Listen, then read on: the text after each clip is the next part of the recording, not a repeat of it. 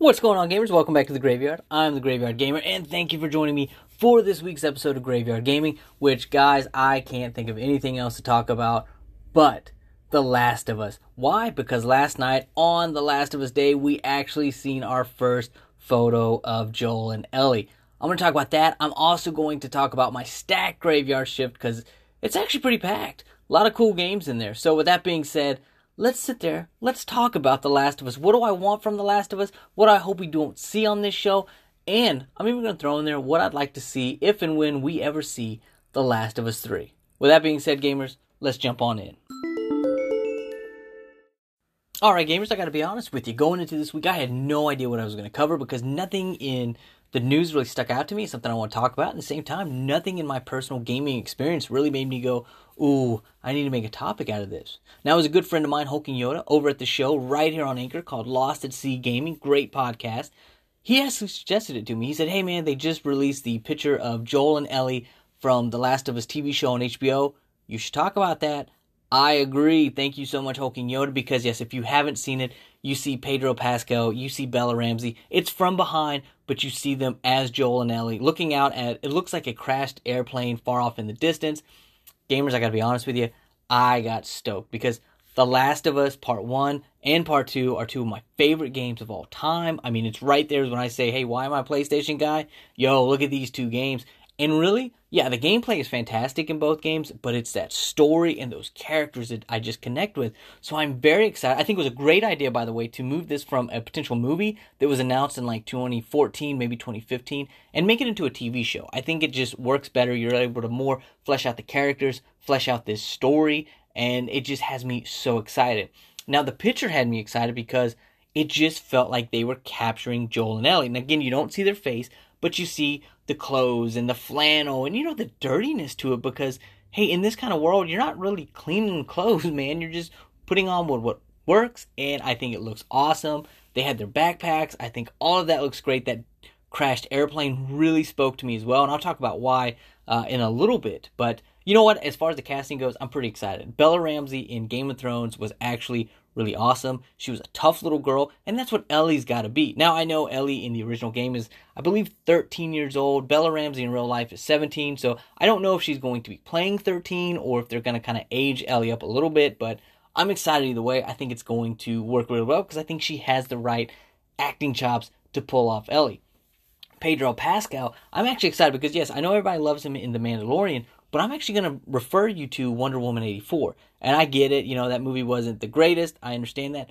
But in that movie, the main thing he wanted to do was take care of his son. Everything he did was about his son. It wasn't just about being powerful. He wanted to do right by his son. And gamers, that is important to Joel because that is exactly what Joel is doing. The second half of this game is trying to make things right with Ellie, trying to take care of her. That's his little girl in his eyes. And I think it's going to be great. I think the casting is going to be awesome. I can't wait to really get to see that first trailer and get to see how they interact with each other.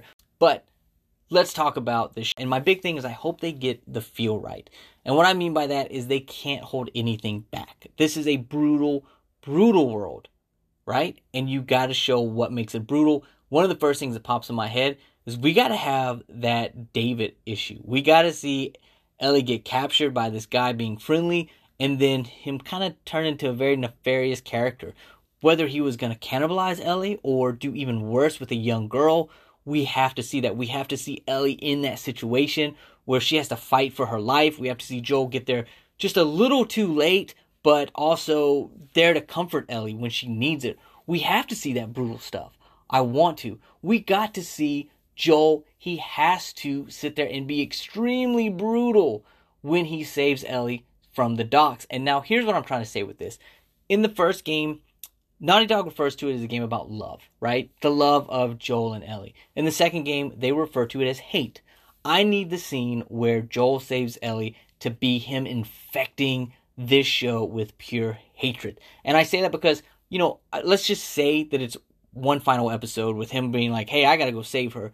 And he's going to fight a bunch of people. Now, the Fireflies, when they're shooting at him, in our mind, we're going to realize that they're soldiers. So this is just one soldier taking on many soldiers. We're going to root for him. He's the underdog, and these guys have guns, and they're the bad guys. So we're cool with it. But when he goes in that hospital room, it's a different switch, man. I mean, something's changed here because I know when I played the game, my daughter was a newborn. And I remember thinking, dude, I would just be blowing everybody away. And that's exactly what I did. I needed it to feel like that when Pedro Pascal, as Joel kicks that door in. I mean, he just needs to bam, bam, bam, all the nurses. That doc needs to throw his hands up and boom, right in the head, gunshot. I mean, these guys are civilians. They're not soldiers. They're not trying to do any wrong. They're trying to do what they think is best for the world. It just happens to be that, Ellie unfortunately would have to pass away to make it happen. But Joel has to infect that hatred. Because one thing I think would be so cool is if this, again, I don't know if this is going to be a season that they're trying to cover the entire first game, or if they're going to break the first game up into multiple seasons, but I would love to see a slow build towards Abby. Ooh, I know some of you guys might be like, I hate Abby. Look, I loved Abby. I know Hulk and Yoda loved Abby as well.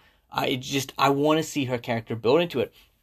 The way I think it would be very interesting to do this is to actually have these almost dream sequences. After you see this sequence, Joel would actually wake up, right? So you're kind of thinking this is a dream, but what I would like it to be is, you see a little girl, you see her playing with her father, but you're not really seeing pictures. Nothing's too clear, right? Again, it's almost like a dream.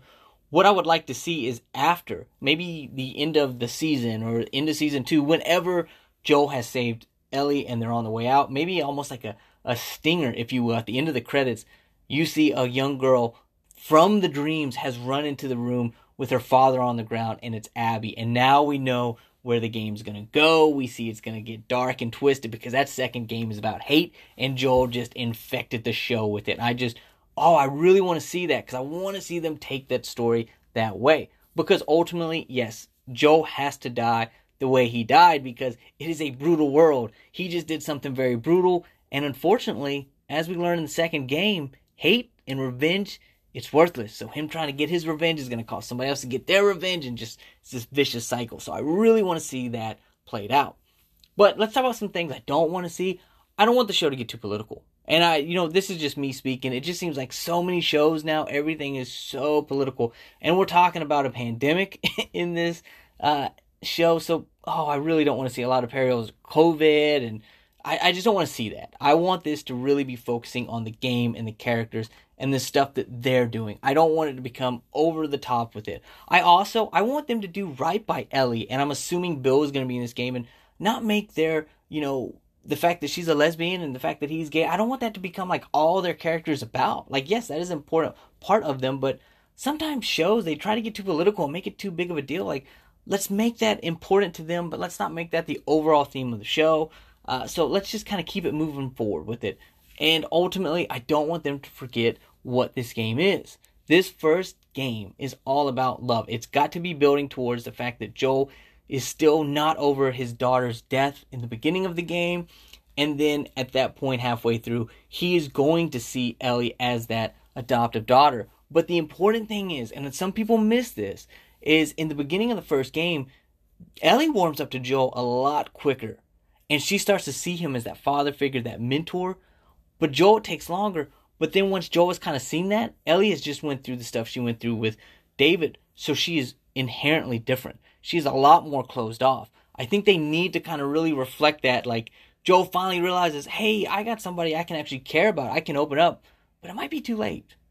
And that's only going to make matters worse when Joel makes a decision he does at the end of that game, or at the end of this season, or 2 seasons, whatever it may be. So I want to see that.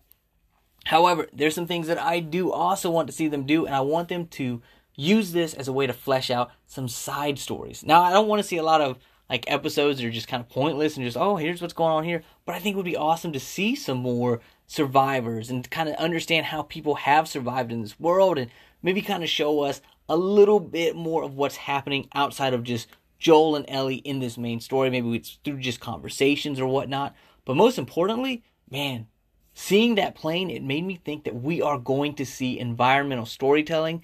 And guys and girls, that is the most important thing about this for me, because one thing I absolutely loved about the first game, and even in the second game, is that environmental storytelling filled in so many gaps. Like, you just realized how brutal, and I keep saying how brutal that world is because of the way they use the environment. I want to see some of that here. For example, I want an entire episode where they're in the sewers. And if you don't know what I'm talking about, In the first game, they sat there and they find a ship. And you can find some notes in the ship. And then that takes them into a sewer. And you basically get the story of this one guy finds a sewer entrance. He becomes kind of the head of a community as they start bringing in people. I mean, they have a little school set up. They have a place for people to live, people to work. I mean, they have everything going in this sewer system, and it's going great. And then one infected person gets in, and it just collapses. And we don't see any of this. We just see the fallout, including one point when you go into the room where the nursery and the kids are, and somebody's had to deal with the decision of killing the kids so the clickers and the infected doesn't get to them. It's just heartbreaking stuff. I want to see that in the game because that to me is so pivotal. In the game itself, it actually made me go back to the beginning and start making sure I got all the collectibles because it was so powerful. I want to see that in the show. At the same time, there's that father's note. It was in one of the houses where you're exploring. You see a note and the dad's like, kids, stay in the house. Do not go out. I have to go find us some food. Please don't leave. What happened there? You're not going to know, but it's one of those things that just as a father, it grips you. Like, that is such an unenviable position to be in. Like, you have to leave your kids where they could be, devoured by monsters. But if you don't, you're all going to starve and you could die. And oh man, it's such a heartbreaking thing. I want to see stuff like that. I want them to go to the college campus where they're going to hear the voice recorders where the scientists are trying, but they are just not figuring out how to stop this virus. And you can hear the desperation in them. All of that stuff has to happen. Now, one thing that they could do to improve upon the original game is very simple. They can change those opening levels with Joel and Tessa. Now look, the original game is awesome. It's a masterpiece. We all know this. But going back and replaying it last year, I was kind of shocked at how many hours you actually spend as just Joel and Tessa before you get to Ellie and before you really start their adventure. Now, I'm not saying I don't want to spend time with Tessa because I love her as a character, but I am just saying, I think for the sake of the show, within the first episode, maybe by the second episode, we need to see Ellie and Joel together. By the end of the second episode, I think they need to start their journey. I think if we just kind of prolong that too long, and I understand trying to build the world and build characters, but we also know where this story goes, and everybody is not really looking forward to the beginning of this game. They're looking for that journey. So I think the show needs to kind of make sure their pace is flowing there. And once we get on the journey, then yeah, let's take the time to smell the roses. Let's get some character build up. Let's figure out some things. But let's just kind of get there quicker, sooner than later, I guess I should say. I don't want it to be too quick, but I don't want it to stall at all either. Now, I told you that I had some ideas for The Last of Us 3, and you know what? Here it is. The first game was love. The second game was hate. The third game, I would love to see hope. And the way I'd like to see hope being shown is I would like the chance to play as Joel in the past and Ellie in the present day. And I would like to see Joel be a little bit more brutal. Him and Tommy are trying to set up a community at the same time. They're kind of working with the Fireflies. But I also want to see Joel doing things that he mentioned in the first game. I want to see him on both sides of that ambush as he described it to Ellie. I would just want to see Joel as he's just kind of part of, unfortunately, why humanity is kind of doomed at this point where it's all about me, all about mine, and if you're trying to mess with us, you're done. I think that would just be a very interesting way. You could have some great combat. You could have some great stuff. I don't want Joel to be a bad guy by any means, but I just want him to be really focused on protecting what he's got. Meanwhile, in the present day, I want to see Ellie also working for a community, and I definitely want to see her taking out clickers, and there's going to be some raiders or whatever. But at the end of it, I want to see her convert that main antagonist that she has. Maybe make them part of her community in a way of like how The Walking Dead has done with Negan, where it starts off a certain way, but it really starts working together. They become a very helpful part. I just think that would add the hope back in the world. And I think if they were to make it the third and final in the series, like kind of closing out a trilogy, it would end the game in such a great way that, hey, we came from this, we survived all of that, but we still have hope. Humanity has hope. And I would think that would just be such a cool way to go about this game.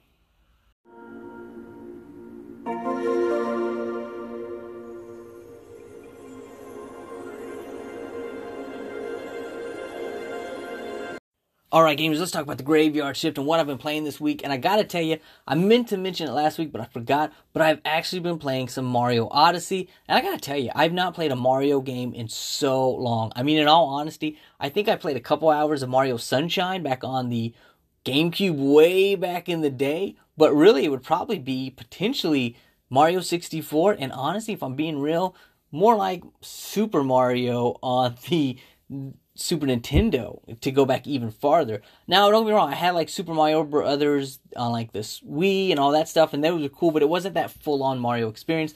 But Mario Odyssey has been a ton of fun. I love the platforming in the game. I love collecting the coins, the way you interact with enemies, and the bosses are actually really cool, really creative. It really kind of, again, just kind of makes me go, why was I skipping on these platforming games for so long? And Mario was like the granddaddy of them all.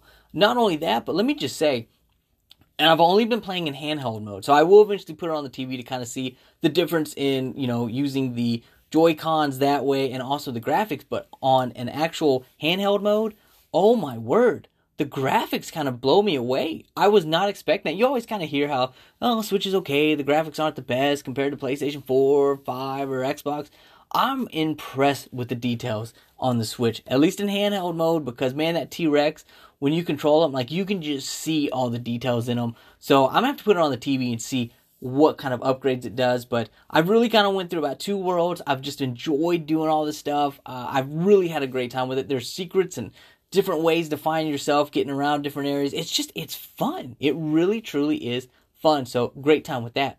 Other than that, last weekend, you know what? I decided that I wanted to do a God of War franchise episode, but it's been so long since I played God of War 1, 2, and 3 that I didn't feel right talking about them without refreshing myself. So the plan was to spend a couple hours on each of those games. What ended up happening is I start with God of War 1, and I'm playing through, and I'm kind of digging it. And I'm like, all right, I'm just going to play till this point. I get to that point, and I go, you know what? I'm going to play till I'm done with Athens. Get done with Athens. And it was like, all right, I'm just going to get through the desert. And then eventually it was like, you know what, stop. You're at Pandora's Temple. Just play through the game. And gamers, I got to tell you, I was surprised at how much I had remembered, how much I had actually forgotten, and how much I had misremembered about that game. I do have a retro review coming out in the next couple weeks for that game, so be on the lookout for that. But I've decided to hold off on that franchise episode because I'm going to play through God of War 2 and I'm going to play through God of War 3 because I'm shocked at how much of that game I had forgotten in the original God of War. So I want to fully experience that original trilogy again before I do a franchise episode. And I'm actually very excited to start God of War 2 in the next coming weeks. On top of reviews, I was actually able to get through and play all of Resident Evil Village this past week. And I do have a review coming out this week for it. And I want to talk about the DualSense controller because, unfortunately, I forgot to mention it in my review, but they do such a great job with it. With the guns especially is where you really feel it, and between the haptic feedback when you fire the gun and those adaptive triggers. Gamers, when you sit there and you shoot with a handgun, those triggers are going to feel different than a shotgun. And a shotgun's going to feel different than a sniper rifle. And here's the cool part. If you really pay attention, as you upgrade each weapon, they individually start to feel different as well. It was really well done how they did it.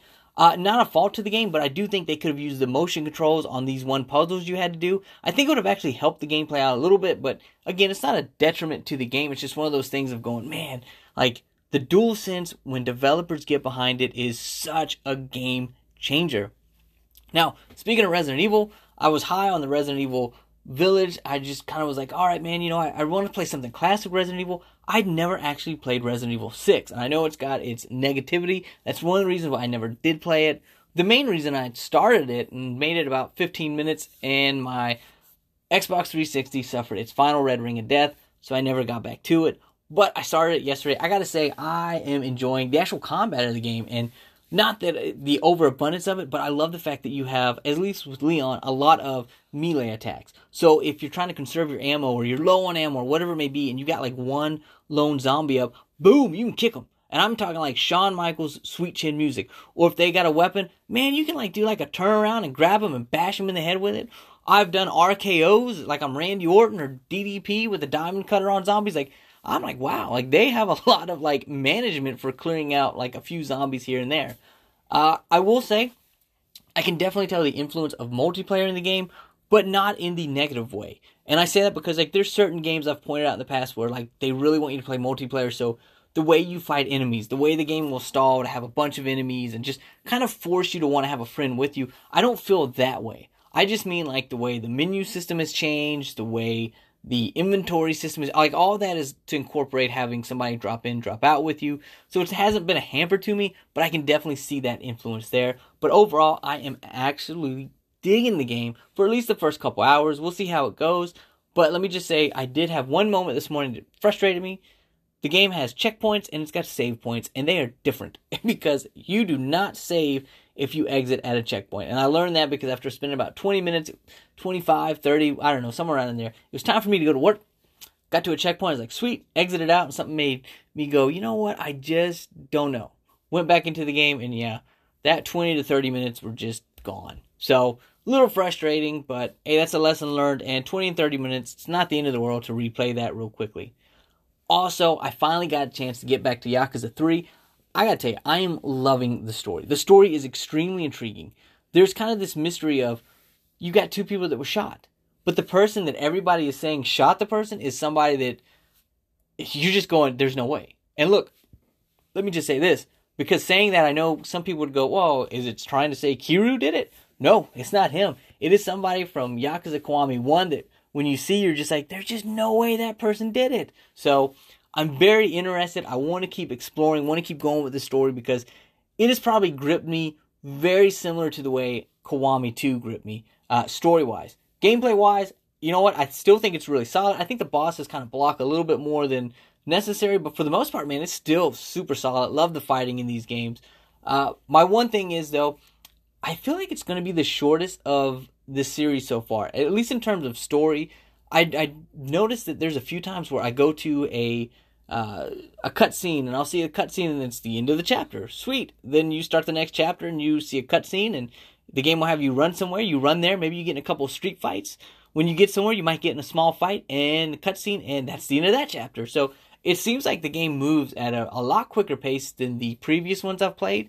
However, at the same time, I mean, I'm still doing sub-stories. There's still plenty of stuff to kind of, fill your time in. And honestly, I'm fine. If the game is a 20-hour story as opposed to a 40-hour story, but there's no fluff, perfectly fine with that. Because the one thing I would say about Yakuza 6 is it had a little too much going in the story, that it kind of took the direction from the important part of the story and put it on something that I didn't find as important. So I do appreciate Yakuza 3 having that more solid, cohesive story. And I gotta tell you, I love Majima. It seems like almost every time they introduce him, you're in the mindset that he's screwing you over, and you realize he's not. He's your boy. He's gonna fight you. You are definitely gonna fight Majima, but then he's gonna laugh and he's gonna tell you everything going on. And it's just like, what a great character. It almost makes me wish we'd have got a different version of Majima in Yakuza 0. Like, I'm actually glad we got the version we got, but if you've played 0, you know that Majima and the Majima we have now are almost night and day, in a way. So, definitely enjoying it so far. And then I've been playing a lot of Sackboy, A Big Adventure. Look, like I talked about with Mario, I just enjoy the platformers. And this game is just fun. Like, this game is a perfect game when you're like, you know what, I got 20, 30 minutes to play. I don't really want to start anything serious. What can I play? You can probably get through a couple of levels in this game. It's just fun. I enjoy trying to find, how am I going to get to the different Dreamer Orbs, which there's about 3 to 5 in each one. I enjoy trying to get through the different goals of the game, which is like, you want to get bronze, silver, or gold. And the cool thing is, so that might be like 100 of the, we'll call them little orbs in the game. But there might be, you need to get 1,000, you get 2,000, you get 3,000, whatever it may be. It's really cool to see if you can get that in each one. Now, I will say, I kept replaying them because if I died before the first checkpoint, I was trying to complete the entire level without dying because I thought that was a big trophy. There is one, but it's not in the same way that I thought. Like, I thought you had to get everything, all the Dreamer Orbs, all the, the goals, get all the costumes and not die. And that's not the case. So, interestingly enough, it doesn't really change too much. It just means I'm probably not going to restart the level so many times because I probably played a couple levels way more than I needed to, thinking that I had to play without dying. So it is what it is, but absolutely a fun game. If you enjoy platformers, I definitely think you should check it out. I think if you have a PlayStation 5, I think you should check out Sackboy for a couple reasons. One, yes, it's a great platformer. It's a lot of fun, but it truly is a PlayStation game because the way it incorporates the activity cards, even now with the new trophy tracking system, it does a great job with that. And it just feels PlayStation. It's just really cool. Plus the developers. I love when you play a game and the developers make it feel like a community. If you reach out to them in Twitter, or there's been times I've shared pictures and they have seen it and they have retweeted it or commented on it. Like it feels like a cool community. So definitely loving Sackboy. Definitely highly recommend it. So gamers, I hope you enjoyed today's episode. I would love to know your thoughts on The Last of Us TV show. Are you excited for it? Do you wish it had stayed a movie? Do you just wish they'd have just kept games as games and movies and shows as movies and shows? Reach out to me. Let me know. TheGraveyardGamer@gmail.com, TheGraveyardGamer on Instagram, or TheGraveyardG on Twitter. Till next time, gamers, I'll be creeping around the graveyard.